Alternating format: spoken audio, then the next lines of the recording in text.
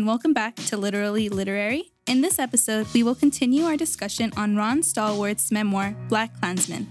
My name is Vanessa, and this is Literally Literary, which is brought to you by the Mellon Foundation through the Humanities Collaborative at EPCC and UTEP.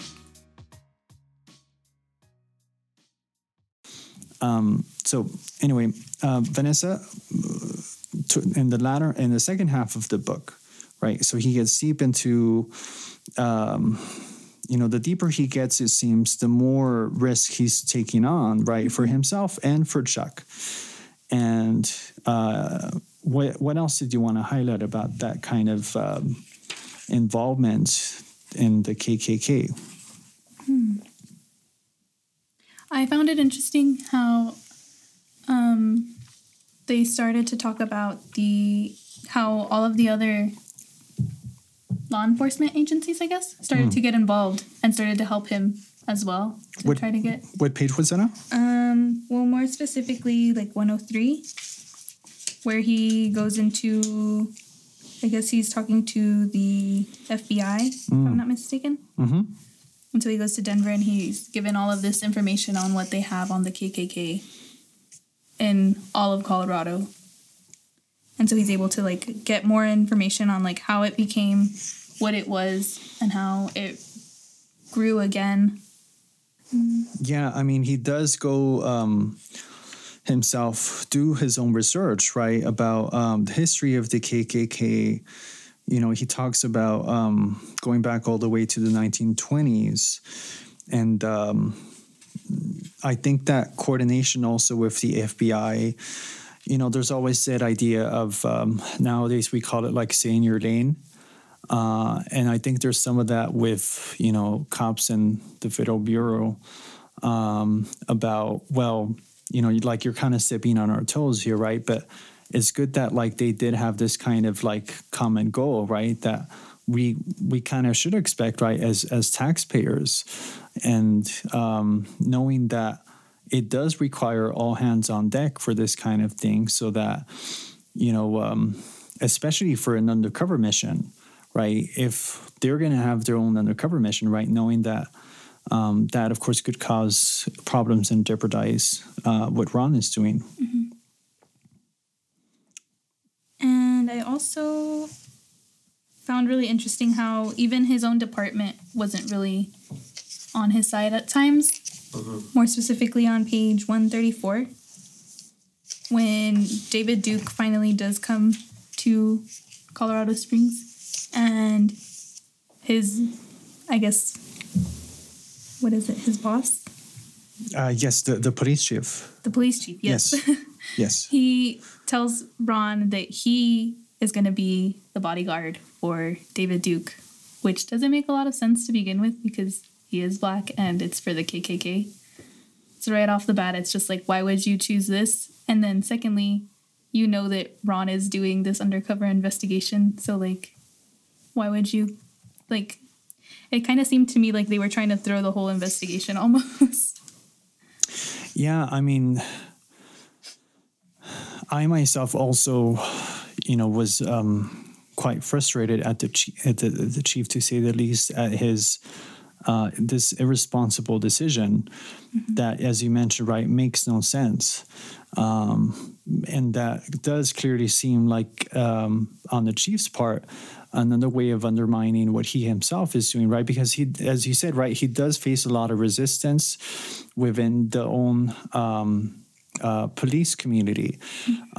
So Ron is kind of between a rock and a hard place, right? Because he did, as I mentioned, he talked earlier about how when he tries to infiltrate the Black Power movement,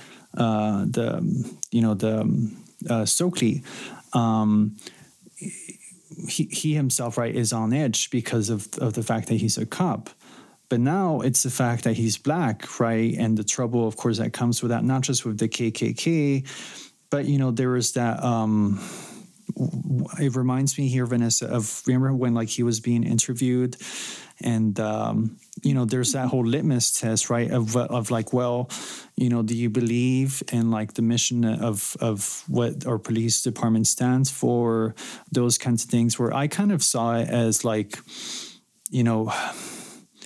I don't know, like just an undressing of like what it means to be black, right? A symbolic undressing of what it means to be black, because it means that like, you know, it kind of reminds me like of La Malinche. You know, I connected to La Malinche because La Malinche is the translator to Hernando Cortés, who sold out the Aztec, the indigenous Aztec community by translating, right? And so this, again, the power of language and being able to control a populace. But yeah, he himself says, right, like he understood my concerns, but felt the threats were serious enough to warrant this special request. Plus, there was no one else available at the time, right? I mean, the incredulity about that, he himself, I think, realizes.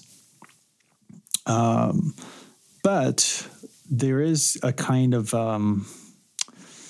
it presents him with an opportunity that I think he himself now relishes, right? And, you know, hopefully we can ask him about it. So what ends up happening, because he becomes part of his David Duke's entourage, of course, there's a humiliation, right? Of he himself being black, having to protect someone who would, you know, otherwise want him killed, want him lynched. But what ends up happening here, Vanessa, because of that is this kind of interesting shift in power. Oh, yes. This is one of my favorite parts in the whole book. So while he's being David Duke's bodyguard, he asks him if he can take a photo with him. Because, like, he says, no one's going to believe that I was here to be your bodyguard. And so David Duke agrees to do that with him. But Ron puts his arms around them and he's like, nah, don't touch me. And so he's like, you're right. I'm so sorry. Like, let's try again. And he sneakily talks to Chuck, who is the one taking the picture, and tells him, okay, I'm going to count to 3 and you're going to take the picture on 3. And so he goes back, he stands there, puts his arms behind, like on his sides, not touching anybody, counts to 3. And on 3, he puts his arms around them again. And David gets really upset and tries to take the picture and like destroy it because like that's gonna ruin his image. Can't be seen, yeah. But Ron is able to get to the camera and the picture before him, and then says, "If you touch me, I will arrest you for assaulting a police officer. Like, don't try me." Mm-hmm. And so that's where the power kind of shifts. Like, Ron is now able to have that upper hand against like one of the top members of the KKK. Mm-hmm. So I found that really interesting. Yeah, and not on the cover, of course, right? So, like, it's not like he's blowing his cover in doing so, right? He is still, you know, acting within exactly what the chief wanted, right? Which is, like, to be his personal protector, which itself, I mean, that in itself, I find troubling. I mean, I understand, like, well, you know, you want public safety, it's a public figure, etc. But it kind of reminds me of like today with the alt-right movement, how it seems that the police officers, especially what happens in Charlottesville, that they were protecting, you know, the neo-Nazis, while people like, you know, Dr. Cornel West and others who have organized in defense of the Black Lives Matters movement have been under threat. You know, while the cops seem to kind of, you know, turn a blind eye to the need for their own protection. So it reminded me of that too. The other thing, Vanessa, that I find interesting about it, and I wanted to get your thoughts on, is the power of a photograph. Do you remember what I said earlier about David Duke's kind of public image? Why do you think that becomes so powerful here, and why it irates him so much to have a photo exist of him with a black police officer? I think he accepted to like even take the photo because he's trying to show, and it goes back to like towards the beginning of the book where he mentions that he's not against black people per se. He's more for the separation of the two groups. And you go, like, live separately from me, and I'll live over here. Not mix, like, let's be separate, like. And so I kind of wrote, I'll go back. But in my notes, I wrote separate but equal, but also not equal, because he's kind of, like, trying to push them down, but at the same time, just stay separate from them. So I found that was really interesting. Yeah, and in terms of that public image, it kind of reminds me today of like famous people being photographed with like KKK members, like, or like with someone who, or something that is considered racist, right? Like there's that famous photo of Senator Mitch McConnell holding up like a Confederate flag, and which now, of course, we should all recognize as a racist symbol. And when people say, it's about states' rights or white pride or sovereign pride, I mean, it's really just another cover, another obfuscation of what this kind of covert racism becomes like. Although now, like I said, it's a bit more overt. And so I just one of my favorite passages, dear Vanessa, is on 141. And I just wanted to read it because it's one of those passages where the power of Ron's words really strike a chord. So this is actually one of my other strong lines. So he's reflecting on all this. He's reflecting on like his time in El Paso at Austin High School in 1968 when he heard that Dr. King had been killed in Memphis, right? So he has this kind of moment where he reflects on his life, and having that photograph that unfortunately he lost, but nevertheless. And he says at the bottom, "These were the thoughts that ran through my mind in that encounter with David Duke. I felt a sense of connection to those many strange and bitter fruits," right? Quoting, of course, that singer Billie Holiday. Lynched bodies hanging from the trees over the decades because of the ungodlike atrocities perpetrated on them, and to all of the forgotten others terrorized by the overbearing control and dominance of the Klan, and the likes of the David Dukes of generations past, and I would add present.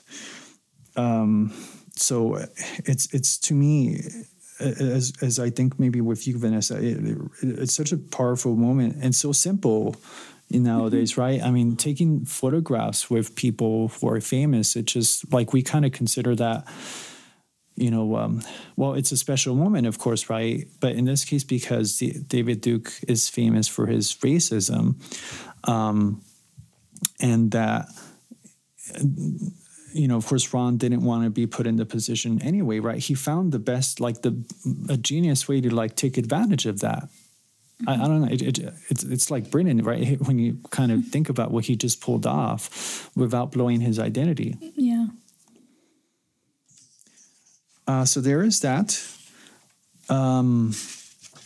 Was there another passage later on, Vanessa, that also struck you as important?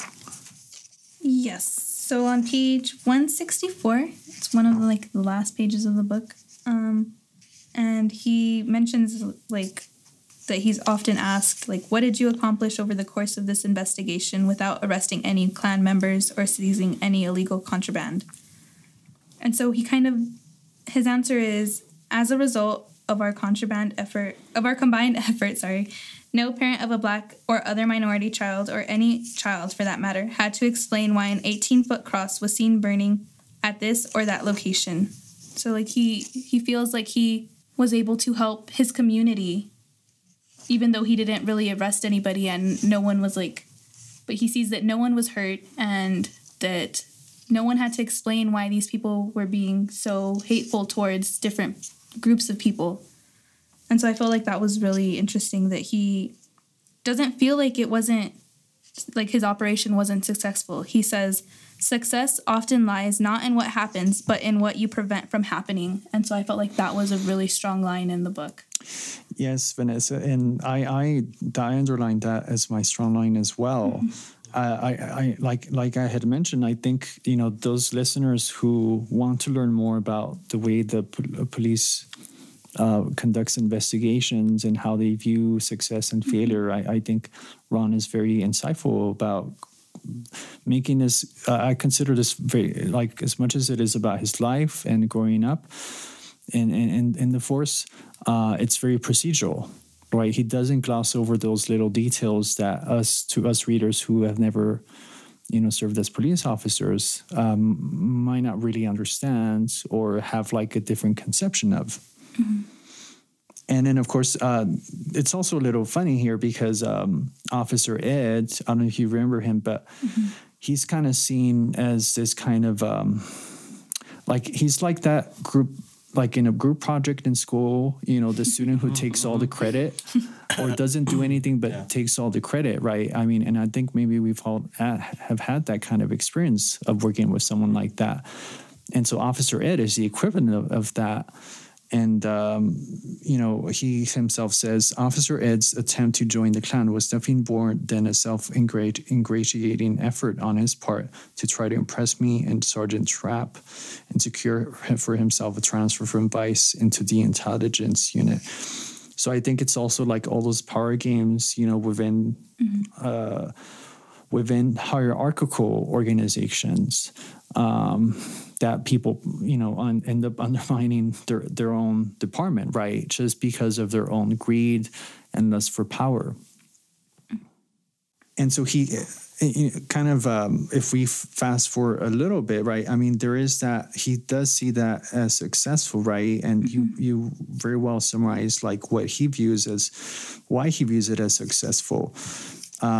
Towards the end, you know, eventually there's this kind of, besides losing that Polaroid, even though Sergeant Trapp at the end is supportive of continuing the investigation, which would have been interesting in and of itself, of like, you know, how the KKK continues to grow, etc.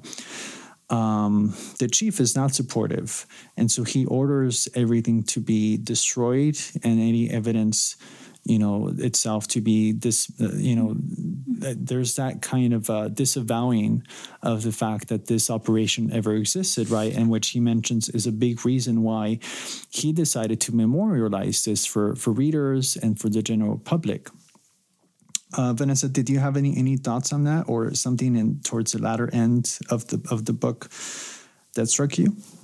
Well, I just wanted to mention that I found it very inspiring that Ron didn't originally want to be a police officer or an undercover investigator. He wanted to be a high school gym teacher.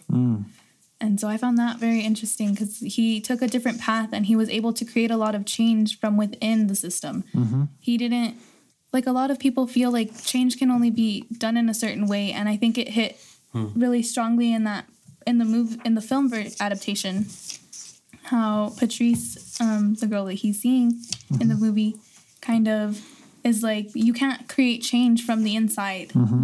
Like, that's not something that happens. Like, the white man is not going to give up his power. But he was able to create change. And he did it kind of under the radar. Like, not a lot of people knew. Like, but he created change. And he stopped a lot of things from happening that could have gone extremely terribly. Like, he put his life at risk at times. He put other people's lives at risk. But he created change. And he stopped a movement from happening. Yeah, in that sense, you know, at the beginning of the book, it kind of relates to his comparison to Jackie Robinson, right? Yeah. Who was a monumental figure in that sense of, you know, the way he went about to change was to just take his role, you know, put on the uniform, play good baseball, and kind of not fight back, but just do his thing, you know. Yeah. And through that, he's recognized throughout history for that change from within. Yeah. That's a very good point, Vanessa, about how he, the courage, right, that is required to take on this kind of mission, not just within his own department, right, but of course from without, you know, and it really does show that, like, you know, sometimes it just takes one person, right? I mean, of course, like, it was a wide operation, right? But it's just started with an advertisement he saw in the paper, right? And he just, and kind of a spur of the moment, right? He decided to answer, like, you know, it's kind of funny, right? Because he doesn't really, he says how he didn't really think it through, right? Oh, wait, you know, I'm black, right? Kind of thing. He signed his real name instead of his undercover alias. Yeah. But, you know, at the end of the book, I would be remiss if I didn't mention that Ron himself does talk about Donald Trump and the afterword, and how he does make a clear connection between the rhetoric of David Duke and company on page 186 and David Duke's, and Donald Trump's own campaign of, building that quote unquote, what he says here, the Great Wall. And what I also found interesting that hopefully we can talk to him more about live in person, face to face, is his views on Antifa that he briefly mentions here and just kind of touches the rim of it. But I do want to kind of, perhaps to use to co-opt a police officer word, interrogate him a little bit more about his views about that. And my strong line from that afterward is on 188. Our history is always in our present, which I find, a great way to kind of bring this book to a close in terms of, there's, of course, that idea that history repeats itself. It's something that I tell my own students when I talk to them about, the rhetoric of Adolf Hitler and how he used that rhetoric ultimately to bring about the Holocaust. That it all begins with language. And, in the beginning was the word, right? Going back to Elizabeth's own work. Vanessa, did you have any other final thoughts about the book or what's coming? Not really. I really enjoyed reading it though. And I'm so excited to meet him and actually speak to him about the book and like everything that went on in it and how he feels about the film adaptation, just all of it. I'm just so excited. Yeah, I remember, talking to my colleague, Brian Kirby. Ron himself was present at the rally that was the El Paso Strong rally that was held at Ed Washington Park right next to the zoo. I don't know if y'all heard.